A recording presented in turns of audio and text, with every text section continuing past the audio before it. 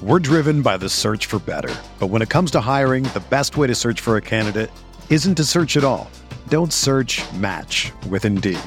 Indeed is your matching and hiring platform with over 350 million global monthly visitors, according to Indeed data, and a matching engine that helps you find quality candidates fast.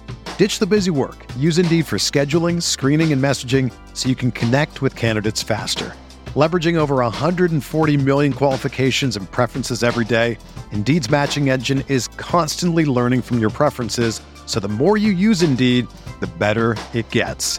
Join more than 3.5 million businesses worldwide that use Indeed to hire great talent fast. And listeners of this show will get a $75 sponsored job credit to get your jobs more visibility at Indeed.com/Blue Wire. Just go to Indeed.com/Blue Wire right now and support our show by saying that you heard about Indeed on this podcast. That's Indeed.com/Blue Wire. Terms and conditions apply. Need to hire? You need Indeed. Hey, welcome into Candlestick Chronicles, a 49ers podcast on the Blue Wire Podcast Network. I'm Kyle Matz, and I write about the 49ers over at NinersWire.com, part of the USA Today Sports Media Group. Joining me shortly is Chris Biederman. He covers the 49ers for the Sacramento Bee. And our favorite cast member, Nick Wagner, covers the 49ers for ESPN. He is omnipresent on this podcast, but he's here in person today to talk about what he's seen at camp and to talk about DK Metcalf's contract, what that means for Deebo Samuel, and a hilarious conclusion to the Kyler Murray independent study contract clause. Let's dive in. Blue Wire. Hey, this is George Kittle, and you're listening to Candlestick Chronicles.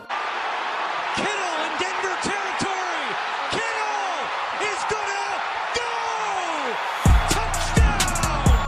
Bosa's got him, and he'll sack him back inside the 30-yard line. Nick Bosa drops Aaron Rodgers for a 13-yard loss. Quick pass caught by Kittle. He dives, and he's in. Touchdown, 49ers! All right, big news, guys. Kyler Murray has had the independent study clause removed from his contract, which is the only way this could have gotten funnier. Like, it was already super funny that the Cardinals wrote into his contract, like, hey, no video games while you're watching film, bro. No browsing the internet. And then it became a big deal, and they just went, all right, we're erasing that. And then leaked it to a reporter that they're like, dude. It just magically disappeared. The whole sentiment, the whole idea, it just vanished into thin air, and it never happened. So now it's a non-issue, right?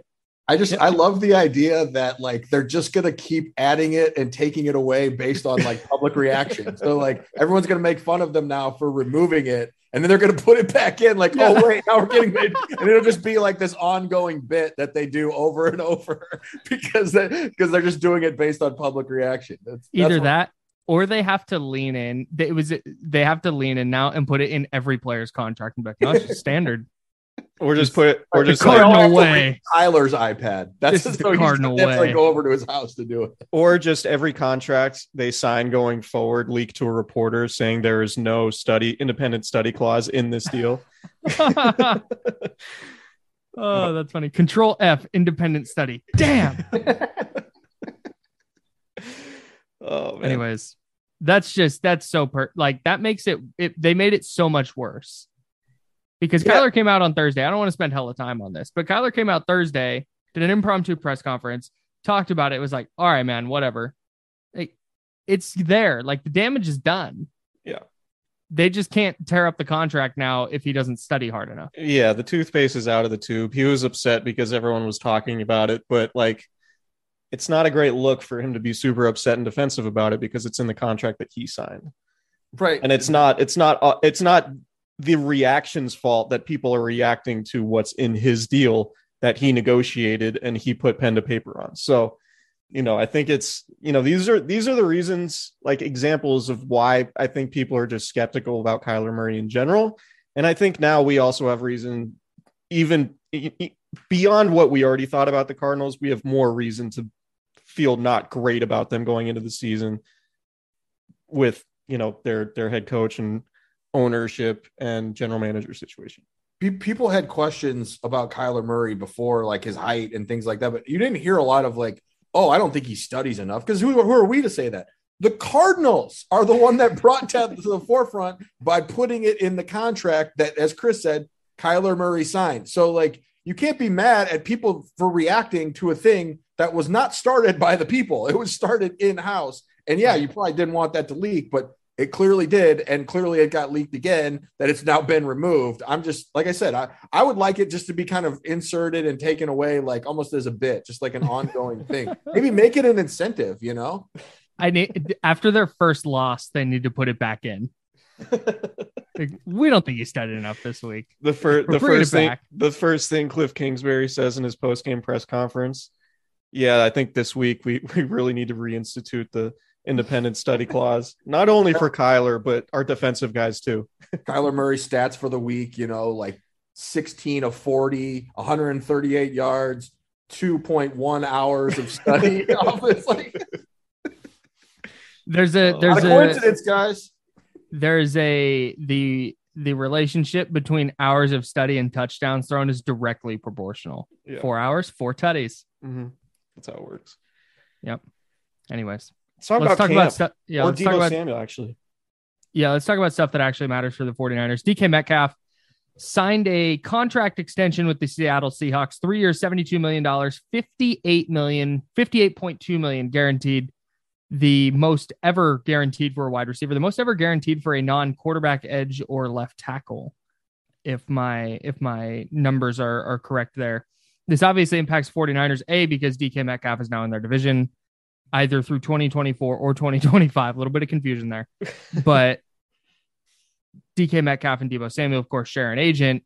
So now it's like that's the last domino to fall before a Deebo Samuel deal was going to get done. So, Nick, when you see 3 and 72 and 58 for DK, is that about what we can expect Deebo Samuel's deal to come in at? Do we think he'll be a little bit north of that? What was your reaction when you saw the contract terms for DK Metcalf? Yeah, I mean, I still kind of fall in the camp of like, I don't know that they needed another parameter to work with. Like DK Metcalf, guys, is the 6th wide receiver this offseason to sign a contract that gives him $24+ million annually. So like it's not like they need, we've really got it. It was that 6th one that put us over the top. We know what the deal needs to look like now. So I don't think that necessarily matters. I think what's interesting here is if you want to talk about contract length and term, because it's been reported, one of the things that's come out on the DK Metcalf thing is, he gets to hit the market again at 27, 28 years old, whatever that is. That's clearly being pushed by the agent because he likes the idea of getting another bite of that apple. And I have heard, and I know others have reported that that's something Deebo Samuel is interested in, not necessarily in terms of the contract length, although that would play into it, but more so in terms of, we had these conversations about his usage. And I think that's one of the reasons that Deebo Samuel has some concerns about being used as much as he was as a running back last year, is because he would like to get to another contract at some point, another lucrative contract at some point. It's just going to be harder for Deebo because he's already older. He's 26 years old, and the 49ers traditionally don't do shorter term extensions. You're usually looking at 4 to 5 years with what the 49ers have done, particularly when you look at recent examples like George Kittle, Fred Warner. So I still expect the numbers like from an annual value to be about in this range, maybe a little bit north of what DK Metcalf got. But I think the guarantees and the term are still going to be kind of the interesting thing to get. But maybe this, in terms of at least guarantee, is something to play off of. But I don't know that this necessarily moves the needle too much in terms of, now the Niners feel like they can get it done. If nothing else, it just frees up Tory Dandy. He's got this is the last domino for Tory Dandy to knock out before it's all said and done. Yeah, my first thought when seeing the contract was, man, if I'm the 49ers, I would love to sign Deebo Samuel to this contract, right? Because I think ultimately when you look at the issues that they've had with some of their big contracts, they've been too long. Like Dee Ford's contract was too long, and the team essentially made it longer by restructuring him before last season. And they haven't had good luck with some of these long, lucrative contracts with guys on big deals, right? Like some of these 5-year, Weston Richburg's an example. Dee Ford's an example. Like I'm sure there are others. Malcolm Smith, Pierre Garçon. Like I think the Niners. Quan Alexander. Yeah, that's a good one. So I think what the 49ers could learn from this, and I don't know if Deebo Samuel's camp would be willing to do a 3-year deal or a 3-year extension. But I think that's kind of the sweet spot, right? Because you get Deebo Samuel for, 2 or 3 more years, depending on what's guaranteed. DK Metcalf essentially has 2 of those years guaranteed with that $54 million number, or the $58.2 million number.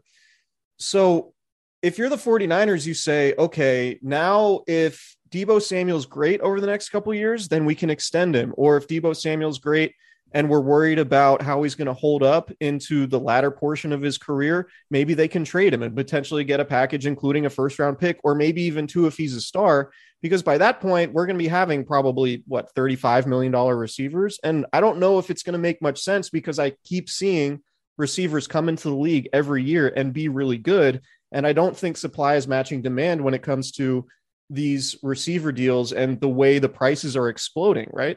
So I think a 3-year deal would make a lot of sense for the 49ers. And I think it would make sense for Deebo Samuel for the same reason it makes sense for DK Metcalf, in that he can get another bite of the apple sooner, rather than, having to wait out the 4th year or the 5th year of that contract, while the 49ers would have more short-term flexibility and not be killed from a salary cap perspective if Deebo Samuel were to get hurt, like some of these other big contract guys that they've had. Yeah, I would push back just a little bit on what Chris just said, at least in terms of from the 49ers perspective. Only not allowed on this podcast. Yeah, sorry, it's too late. You already invited me on. Your mistake. But just the idea that the 49ers would benefit from doing a shorter term contract. I think for them, it's not just about setting things up for, he'd get another bite of the apple and we probably wouldn't want to afford him then. But you would actually, if he is still very good, if you sign him to a 4 or 5 year deal, that's a bargain at that point. If you say if the contracts go to $35 million a year, then that's a bargain. The other thing I would say is, to your point about the guys who haven't worked out on the longer term contracts, which is true. A lot of that's their own doing. You'd like to think they've learned their lesson in terms of some of the renegotiating and kicking the can down the road. And with the salary cap exploding the way it's supposed to, I don't think you have to worry as much about doing those renegotiations where you are kicking the can down the road a little bit more. So I think the 49ers can think of it more in terms of, okay, maybe we're paying him a little bit more on the front end of this, but on the back end of this might be a little bit of a bargain. Of course, the question then becomes, if Deebo's still killing it 3 years from now, he's probably going to want an extension, and then you might have to revisit that conversation that way. But I just think in terms from the 49, if you're looking at it from the 49ers perspective, a 4 or 5 year deal makes more sense. And the way they structure those deals anyway, more often than not, they can get out of them after 2, maybe 3 at the longest. But then again, if you renegotiate, that takes that away. And that's what you've seen. But you see that more often with the guys you mentioned were free agents, guys they brought in from the outside, right? Who kind of came in with issues, as opposed to the Fred Warners, the George Kittle, the in-house guys that they're re-signing. Yeah, Deebo would be, if they sign him through 2025, Deebo would be 30 when free agency comes down in 2026. And with the way his body already is and the number of hits he takes, the way he takes hits, like that's, I don't know. It just feels a lot different than the DK Metcalf situation where, yeah, DK is going to be 28 when he hits free agency, so he'll get another big contract. But man, DK Metcalf's also never missed a game. Right.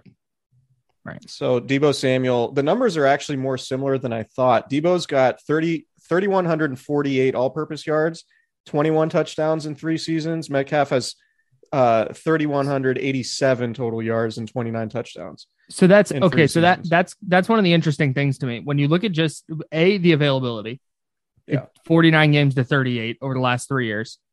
And then you just look at this receiving production. I feel like you can't factor in the rushing as much if Deebo is going to say he doesn't want to run anymore. Like I don't think you can. I still think he's going to. Like, I don't envision any scenario. And I thought it was notable when Kyle Shanahan was so stern when he said on Tuesday, I had a conversation with Deebo and we're on the exact same page, and didn't elaborate beyond that. I have a hard time believing Kyle Shanahan's going to be like, okay, it's 3rd and 4 against the Rams in the 4th quarter. And there's a clause in Deebo's contract that says don't run the ball as much. I just don't see him I don't see him thinking that way.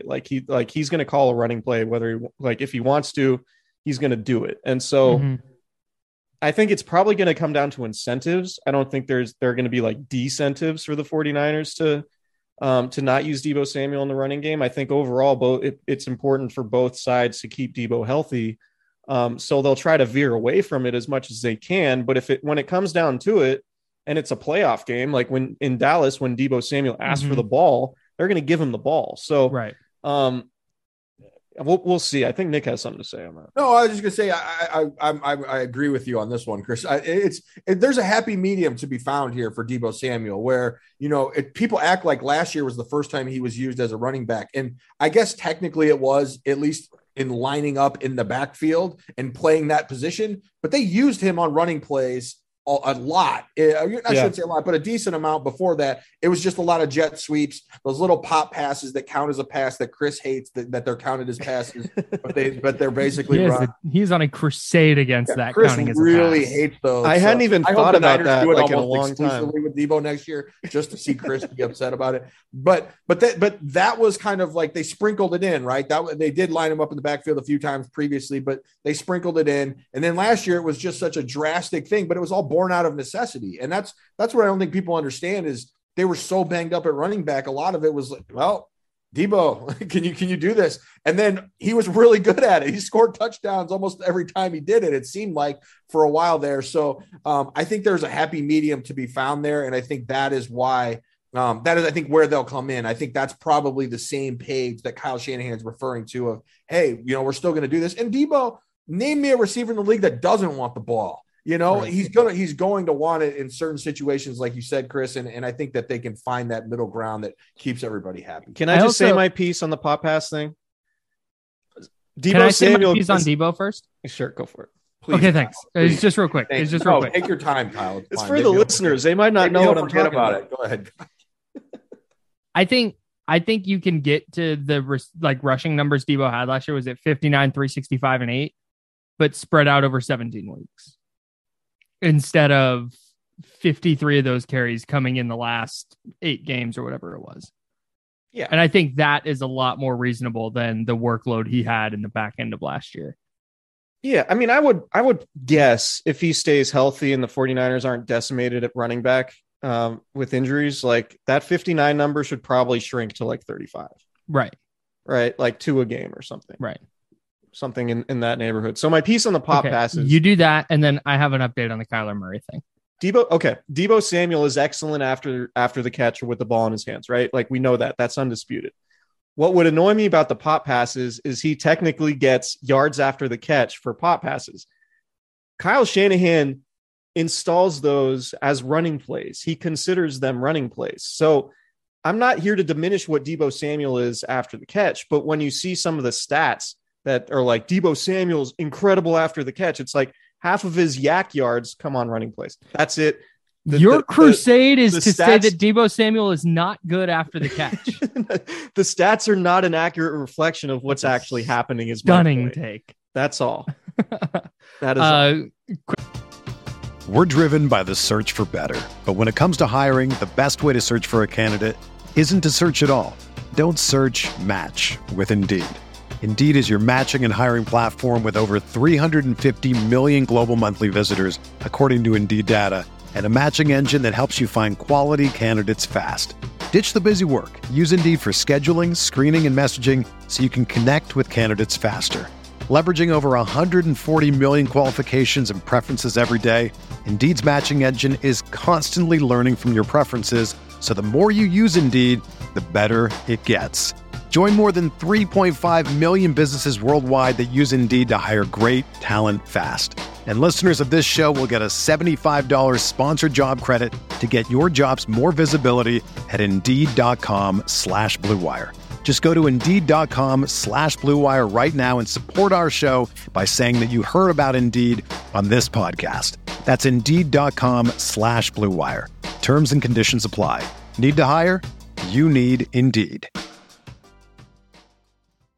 Mother's Day is around the corner. Find the perfect gift for the mom in your life with a stunning piece of jewelry from Blue Nile. From timeless pearls to dazzling gemstones, Blue Nile has something she'll adore. Need it fast? Most items can ship overnight. Plus, enjoy guaranteed free shipping and returns. Don't miss our special Mother's Day deals. Save big on the season's most beautiful trends. For a limited time, get up to 50% off by going to BlueNile.com. That's BlueNile.com. Quick update on the Kyler Murray Arizona situation. The Arizona Cardinals have released a statement. Hang on. Oh, it's now been quoted by Ian Rappaport with the official statement. After seeing the distraction it created, we have removed the addendum from the contract. It's just the addendum. They don't say which one. It was clearly perceived in ways that were never intended. Our confidence in Kyler Murray is as high as it's ever been, and nothing demonstrates our belief in his ability to lead this team more than the commitment reflected in this contract. Should they have a press conference to address this? Like, you think Steve Keim should sit down in front of reporters and they should talk about it for half an hour? I think they need to go full presidential style with Kyler sitting at a desk with the contract in front of him and the 14 pens, and Steve Keim and ownership and freaking Larry Fitzgerald and like Kurt Warner and David Boston and Andre Wadsworth. Thank you. Yeah, that guy. Aeneas Williams. Aeneas Williams. How could I forget? Any more? Roy Green. I go St. Louis Cardinals on you if you want me to. So. Emmett Smith. Albert Pujols? Neil Lomax. No, you can go baseball Cardinals if you really want to. Yeah. Say, okay. That's the bit. So I think that's what they need to do. And he just signs it with all the different pens. And Kyler Murray's contract so far has been the gift that's kept on giving. I'm here for this. I'm here for all of this stepping on ourselves. I love the implied blaming of the public for how they reacted. Right. Right. It's just we can't believe you guys. You thought this. It was perceived in ways that were never intended. What was the intention? That's what we need to know. What was the intention? Right. Like you said, it wasn't an incentive. Like, hey, right. Like you're in the room so much, we want to reward you financially. It was just plain as day. Like, man, you don't put the work in. Yeah. We want to be able to cut you if you don't nullify this contract. If you don't put the work, that's the team walking it back it's just wild to me. It's like you're paying him it's a $230 million contract. At some point you got to do like that's what the money is for thing and just tell Kyler to shut up. Right. the outrage that they're expressing towards other people is blowing my mind. They're more upset about this than Chris is about the Pop Pass thing, which is, and that's been going on for like 2 years. So big time stuff here. Okay, we have not talked about training camp yet. Let's talk about training camp because Nick's been at the 2 practices. It's Trey Lance's team. He threw an interception today. Is it now Nate Sudfeld's team? You know what, Nick? Is it Nate Sudfeld's team? You've been there. Nate Sudfeld also threw an interception today. If we're going based off of that, hey. And Brock Purdy threw 2. So my guy, Brock Purdy, Jimmy Garoppolo. I always put the caveat on here when I talk about training camp this early because they're not in pads yet. And you guys like to wait for the structure. I like to wait for the pads before I start making sweeping declarations, and I honestly I can't get into the I got to keep detailed stats and all this stuff, especially right now. Cause the offensive line without Trent Williams, without Mike McGlinchey, it's patchwork at best. I mean, right now you've got Colton McKivitz is playing one of the tackle spots. Your guards are Spencer Burford and Aaron Banks. Jalen Moore is the other tackle. And then Brendel and Brunskill are rotating at center. And the 49ers defensive line, by the way, is really good, even with pads on. So it's almost like unfair. It makes it really hard to judge what Trey Lance has done. But, the first couple of days, I feel like he's been fine. He's had his ups and downs, which I think is probably going to be what his season looks like. There's going to be some ups. There's going to be some downs.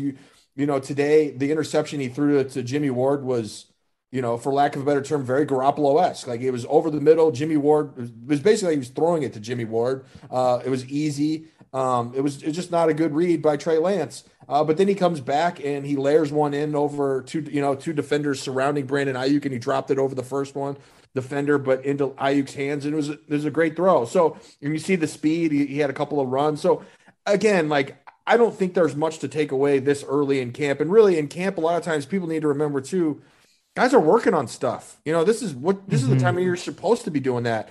I think my biggest takeaway is listening to Trey Lance talk and just how much more at ease he seems. And even after a day like today, where he comes in and says, I thought today was better than yesterday. And if you go by just the numbers of, completion percentage and all that kind of stuff that those people keep track of, some people keep track of, you would say, well, how is that better?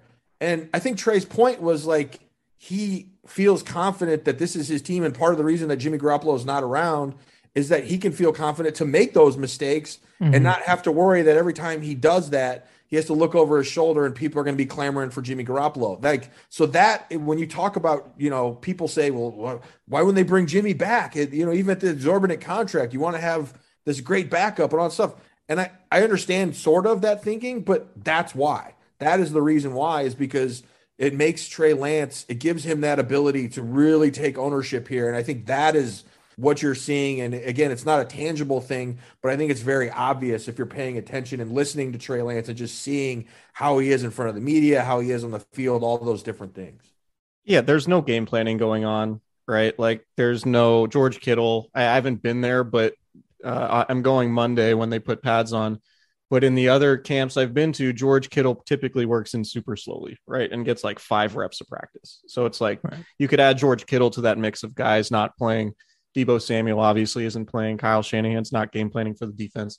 But I do want to talk about the defense a little bit, because with all of the quarterback conversations that we've had this offseason and how that's dominated the focus, the Niners defense is probably going to be the unit that carries this team. And if it's good, like elite, like it was in 2019, the Niners might not need a whole lot from Trey Lance, and they might be able to like win the division and potentially make a big run. And I know it's very early. It's still July and the pads aren't even on yet, but with what we're hearing about Charvarius Ward and Emmanuel Mosley and Jimmy Ward making a play today and Talanoa Hufanga making plays, obviously Nick Bosa being healthier and a year removed from the knee injury, Eric Armstead presumably feeling more comfortable on the inside. Like the ceiling for this defense is way up there. Like it has the potential to be as good as any unit in the league. And if it is, the Niners could go really far, irrespective of what Trey Lance's rookie season looks like. I'm curious, Nick, if you're having the same vibes watching the practice now as maybe you were in 2019, when it comes to just the level that the defense played at during that training camp. Yeah, I mean, I think the one thing that is at least semi-fair to judge right now without the pads is what happens on the perimeter, because, the pads don't matter quite as much when you're not having a car wreck on every play. And I just think watching Charvarius Ward the last couple of days, I get it. Like I understand it. And it's funny. I was telling somebody this story today. Before the Super Bowl in 2019, I was talking to some people at the Niners organization, and they were already complaining about the amount of holding that the Chiefs were going to do on the perimeter in that game before it took place. Like they were like, this is what they do. The Chiefs had led the league in defensive holding and pass interference and all that kind of stuff. And Charvarius Ward was one of those guys that was on that team that was guilty of it. But I was told that one of the things that has really elevated his game, because he was already a good player, is that he has gotten much better in terms of his press man abilities. And you can see that on the field, and you can see that he understands how to use his hands well at the line of scrimmage. And maybe some of that is just learning how to cheat better. I don't know. I think Richard Sherman would probably tell you that was a key to his development. But I think that is a huge addition. And if Charvarius Ward is the guy that they think he can be, that is the thing that takes them back up to that level. Because I think when you've seen, even the last couple of years, when the Niners defense has been good, by all means, it's been very good. It just hasn't been that 2019 level. Well, what was the difference between 2019 and the last couple of years? It was legitimate corner play, especially Richard Sherman playing at an all-pro level. And I'm not trying to put those types of expectations on Charvarius Ward, but I think he's going to get a lot of opportunities to make plays. And I think he is the key to kind of elevating them. And again, I'm not trying to say they haven't been good. They've been very good the last couple of years, but I think they can get back up to that level of 2019 if he becomes the player that they think he can be. I think that all benefits Lance too. Just kind of going back to that, because Chris, we've talked about this on the podcast before, but in 2019, when Jimmy Garoppolo, A, he was coming back from the ACL, but B, he was just like really struggling in camp. And then it turns out like, oh, he was going against the best defense in the league every day. And when you talk about Lance needing to bank reps, this isn't just some, like, he's not just going through the motions and throwing against second and third teamers, he might be playing against arguably the best defense in the league again. But like Nick said, it's tough to gauge too, because there's no real pass rush. The offensive line is weird right now, and I want to talk about that in a minute. But Nick, I wanted to get a gauge on Lance specifically. Like, accuracy was a big talking point going into this season. Like, accuracy was an issue. There was the arm fatigue. The team was worried about accuracy. I know it's a little tough to judge at this point, but has there been anything egregious where it's like, man, he just that's going to be a throw he can't make or a throw he struggles with? Again, not making sweeping declarations, but just through 2 days, is it like, has something stuck out? Yeah, I mean, I do think that is, I think some of the intermediate stuff where Garoppolo lived, between the hashes and over the middle, let's say between 5 and 15 yards. That was kind of Jimmy Garoppolo's house, right? Like, I'd like to see Trey Lance be a little better there. He missed a throw today in practice that was just a quick in-breaking route, and he threw it behind the receiver. It wasn't even close, incompletion. Like, those are the types of things that they need to be automatic. And for Jimmy, they generally pretty much were, and not only automatic, but were good enough to give them those yak opportunities that they value so much. But I think that the thing that the Niners are willing to accept is the trade-off of, okay, maybe Trey Lance's completion percentage will be, let's say, 6 or 7 points lower than Jimmy Garoppolo. But where he's going to make up for that is his ability to hit the deep ball, which Jimmy Garoppolo doesn't do, and his ability to run. And so that's kind of the trade-off that you're going to have to live with. So maybe there's going to be those misses on first and second down that you're going to groan about, but he's going to make up for it on third down by taking off when the pocket breaks down and he picks up a first down. So right. I don't want to make it, like you said, any sweeping declarations. I think he's been pretty accurate for the most part for the first couple of days. There's been a few misses here and there. The one thing he did last year that was a concern was he missed high a lot and over the middle. And I pointed that out to Chris a number of times last year when we were watching practice. Like, that's the one thing that you can't do because those turn into interceptions. If you miss high and outside and it goes out of bounds, it's not the end of the world. You live to fight another day. But that's where you got to cut down on those turnovers. And so he hasn't done a lot of that just yet in these practices. But again, very early on. And I'm sure that's going to be something that they want because it is such a staple of this offense is using that middle of the field, particularly when you have guys like George Kittle, Deebo Samuel, who do a lot of work after the catch. Yeah, and if the Niners wanted to inflate Trey Lance's completion percentage, they could just dial up a bunch of pop passes. Since they're passes and all, the yards per attempt numbers can be nice and high when, Deebo Samuel rips off a 30-yard run on those plays. Can he be accurate over the middle on 6-inch throws? But I do want to talk about Brandon Ayuk because we've watched the 49ers have guys break out, right? We've had George Kittle broke out in 2018. Deebo Samuel broke out last year. And if there's a guy I think you can look at on the 49ers offense that might be primed for that type of season, it's Brandon Ayuk. And I'm wondering, Nick, from, the first couple of days of practice on the field, has that registered to you? Because I know people have been writing about him a lot.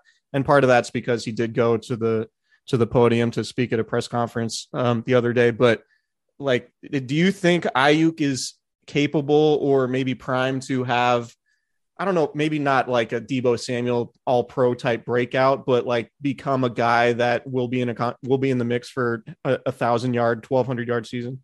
Yeah, let me put the important warning on the beginning of this is I'm the idiot who thought he was going to do that last year. So right. Just take the following with the I did too.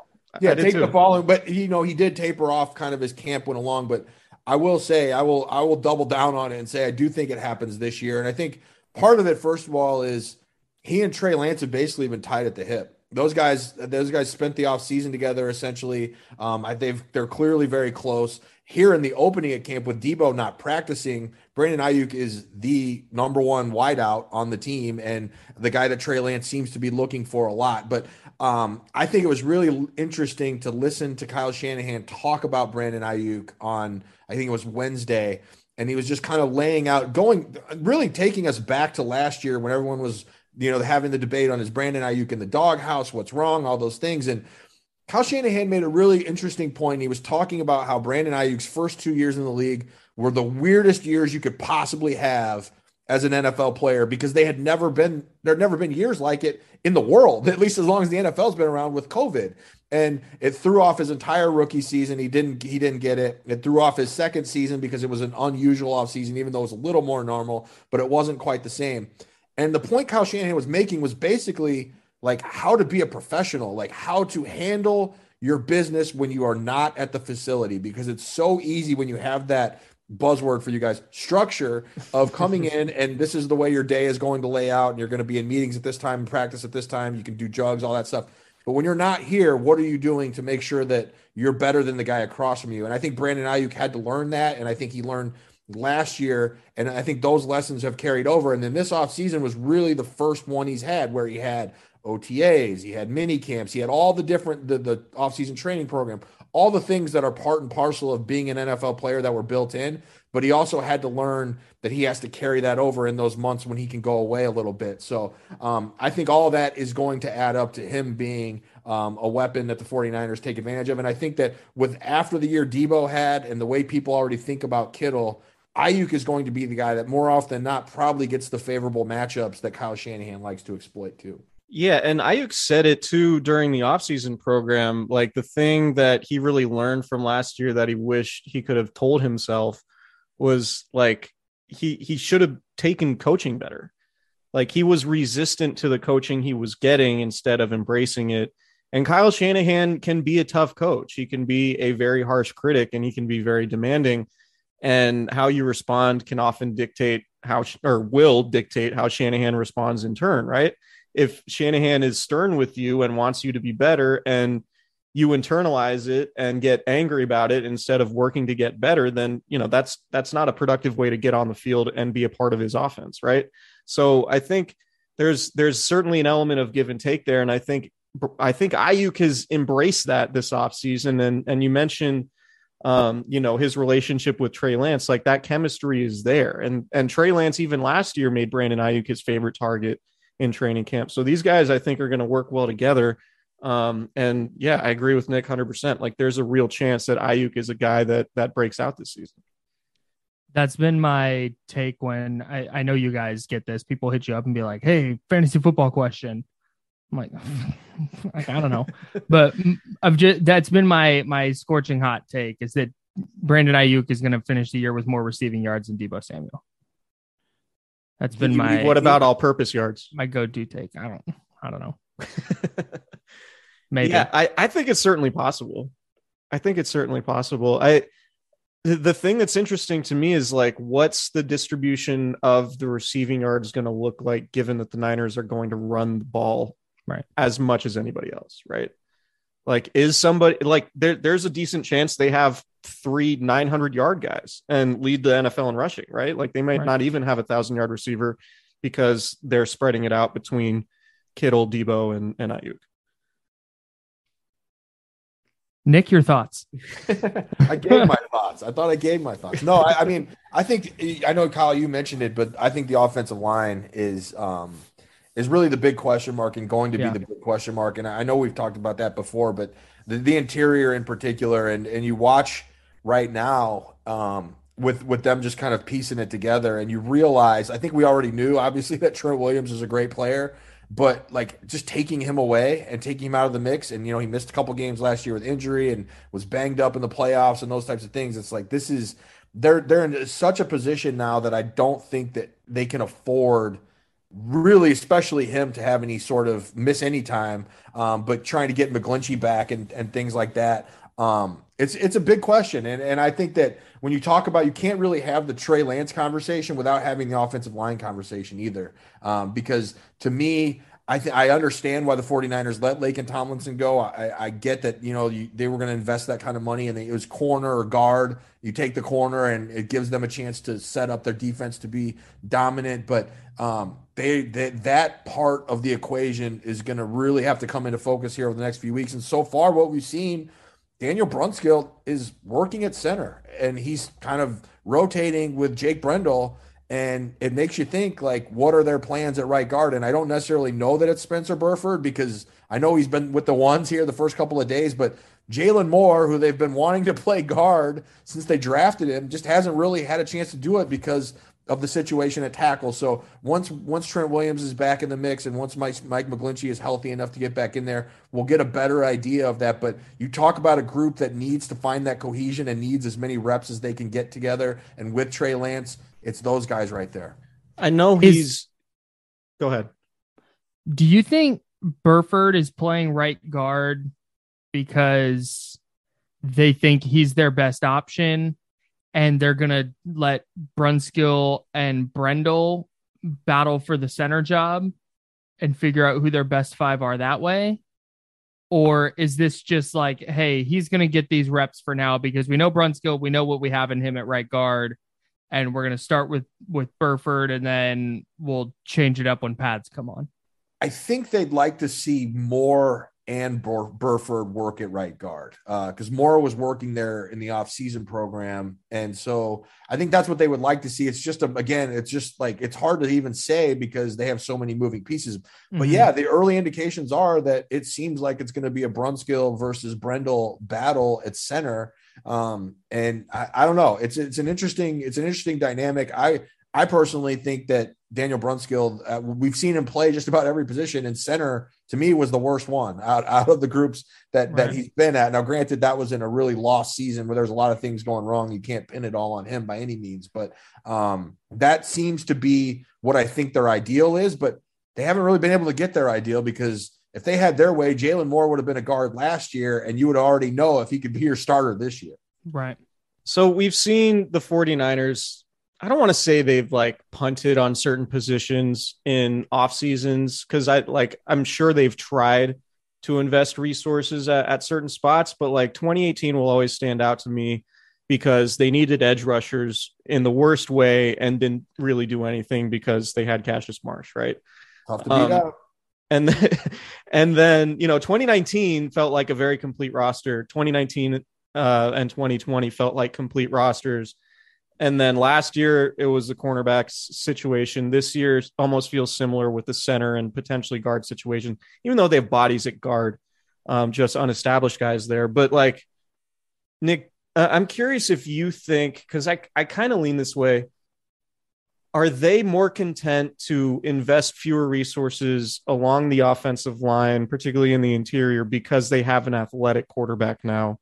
And maybe they would be able to move the pocket a little bit more than they did with Jimmy Garoppolo. And that's sort of the counterpoint to it, because I mean, obviously you want to have a good offensive line in front of a first year starting quarterback, but just from a skill set perspective, I mean, if you know your offensive line is going to struggle, wouldn't you feel a tiny bit more comfortable if you had an athletic quarterback behind it?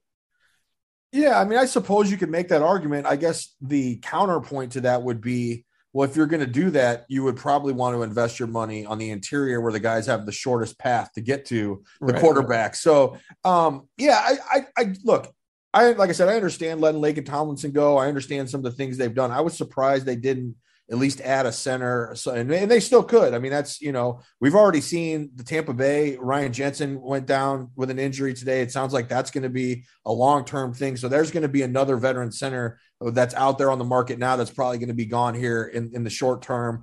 And so they need to start really kind of figuring out if like that's going to be an issue, but they don't seem concerned by it. And that's kind of the interesting thing to me, especially at center, where Kyle Shanahan, that's the one position on the interior that he has always valued. They made that significant investment in Weston Richburg. Before that, he's had guys like Alex Mack, and then, of course, Alex Mack last year.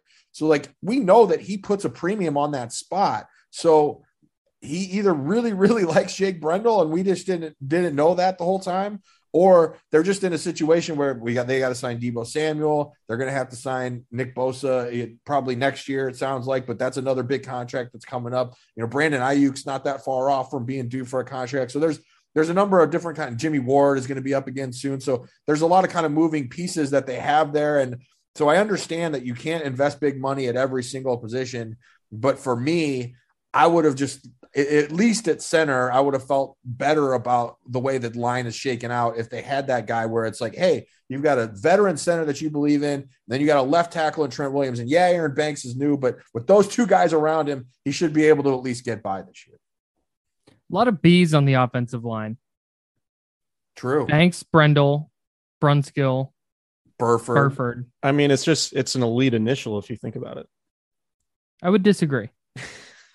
Maybe the worst initial. Rank the initials, Kyle. Go. All right, my top 3 initials. Yeah. 1 X. Yes. 2 M. Mm-hmm. 3 NA. That's 2 initials. That's not available. Not combining. What if I did 1 When the N? bid gets confusing, it's just 1 N, 2 A, 3 NA. It will always be a good bit. The listeners, just trust us. It's a good bit. It's a really good bit. Nick, I wanted to ask you about Nick Bosa. Because hang on. I do have a real thing to ask. But when you said, "Hey Nick," the first thing that popped into my brain was you going, "Hey Nick, are you going to get a LeBron James Ohio State jersey?" And I don't know why that popped into my head, but okay. Go on. Nick Bosa.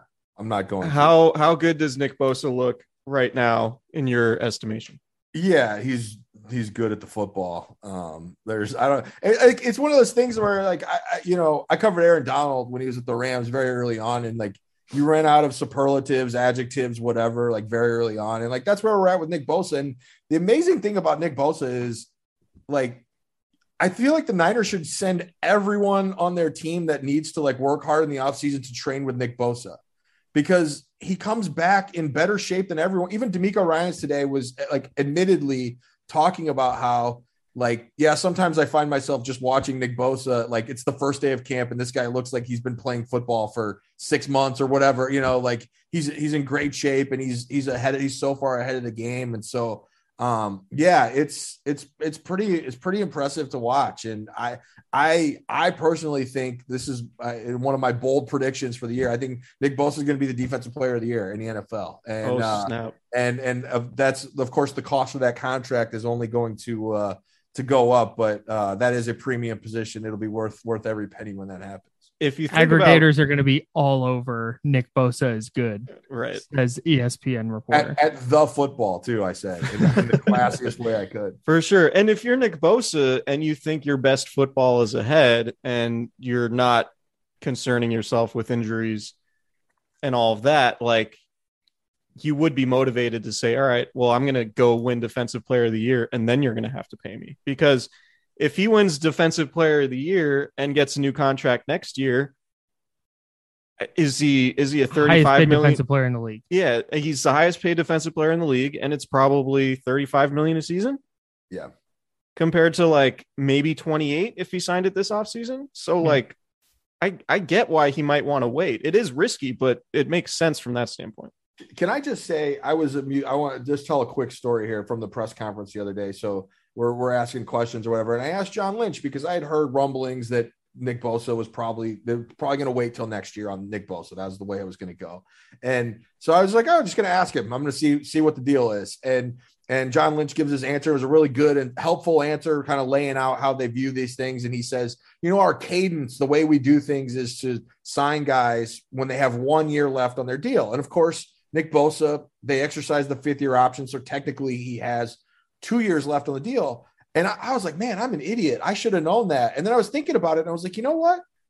They've never in the history of John Lynch and Kyle Shanahan, they've never re-signed one of their first round picks. So how am I supposed to know that? So, right. Like I'm kind of making fun of myself, but it's like, it's just kind of a weird thing to think about that, and there was only 3 guys before that, but nonetheless, you would think they had the number 3 pick, Solomon Thomas, didn't re-sign.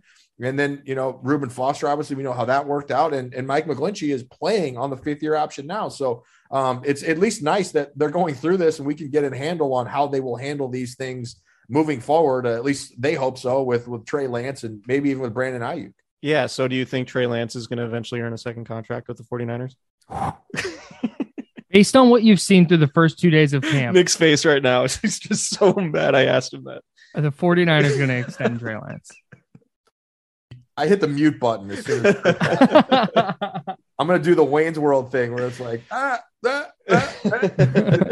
connection is going out, guys. I didn't hear you. I'm not answering the question. No. Okay, I do love the idea of calling the way you operate a cadence. Yeah. I can't wait to start using that word more. Real football guys. Hey, Kyle, you want to go golf? You guys know my cadence on that. Not until I get out to the range. Do we got anything else? Is there anything else we should touch on before we get out of here? I think we talked about everything on ending these podcasts. Yeah, we're bad at ending these pods. I think that's it. Nick, where can people find your stuff? Plug yourself. That's almost worse than asking me about Trey Lance's future. Nick's never coming on the pod again.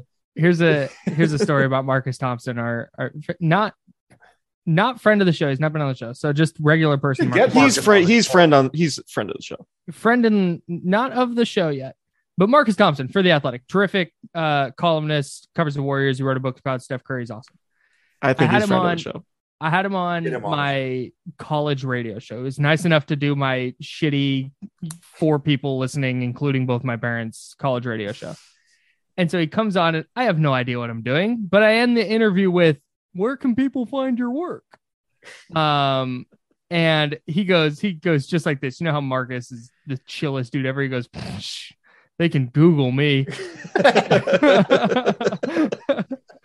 I was like, man, it's like, all right. And it was at that moment I learned that's a terrible question to ask somebody. Yeah, we should definitely get Marcus on the pod. Marcus is a living legend. You should definitely get Marcus on the pod. And then you can freely call him friend of the pod unless it goes awry. And if you ask dumb questions like, is Trey Lance going to get another question? It might go awry. All right, Marcus, first things first. Trey Lance. Who gets an extension first, Trey Lance or Draymond Green?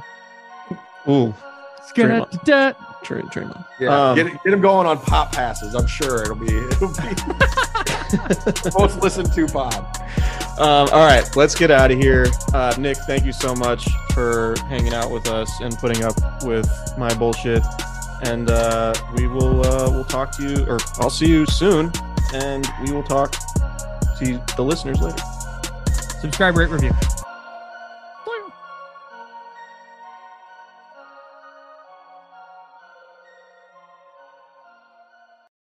Without the ones like you, who work tirelessly to keep things running, everything would suddenly stop. Hospitals, factories, schools, and power plants, they all depend on you. No matter the weather, emergency, or time of day, you're the ones who get it done. At Grainger, we're here for you with professional-grade industrial supplies. Count on real-time product availability and fast delivery. Call, click Grainger.com, or just stop by. Grainger, for the ones who get it done.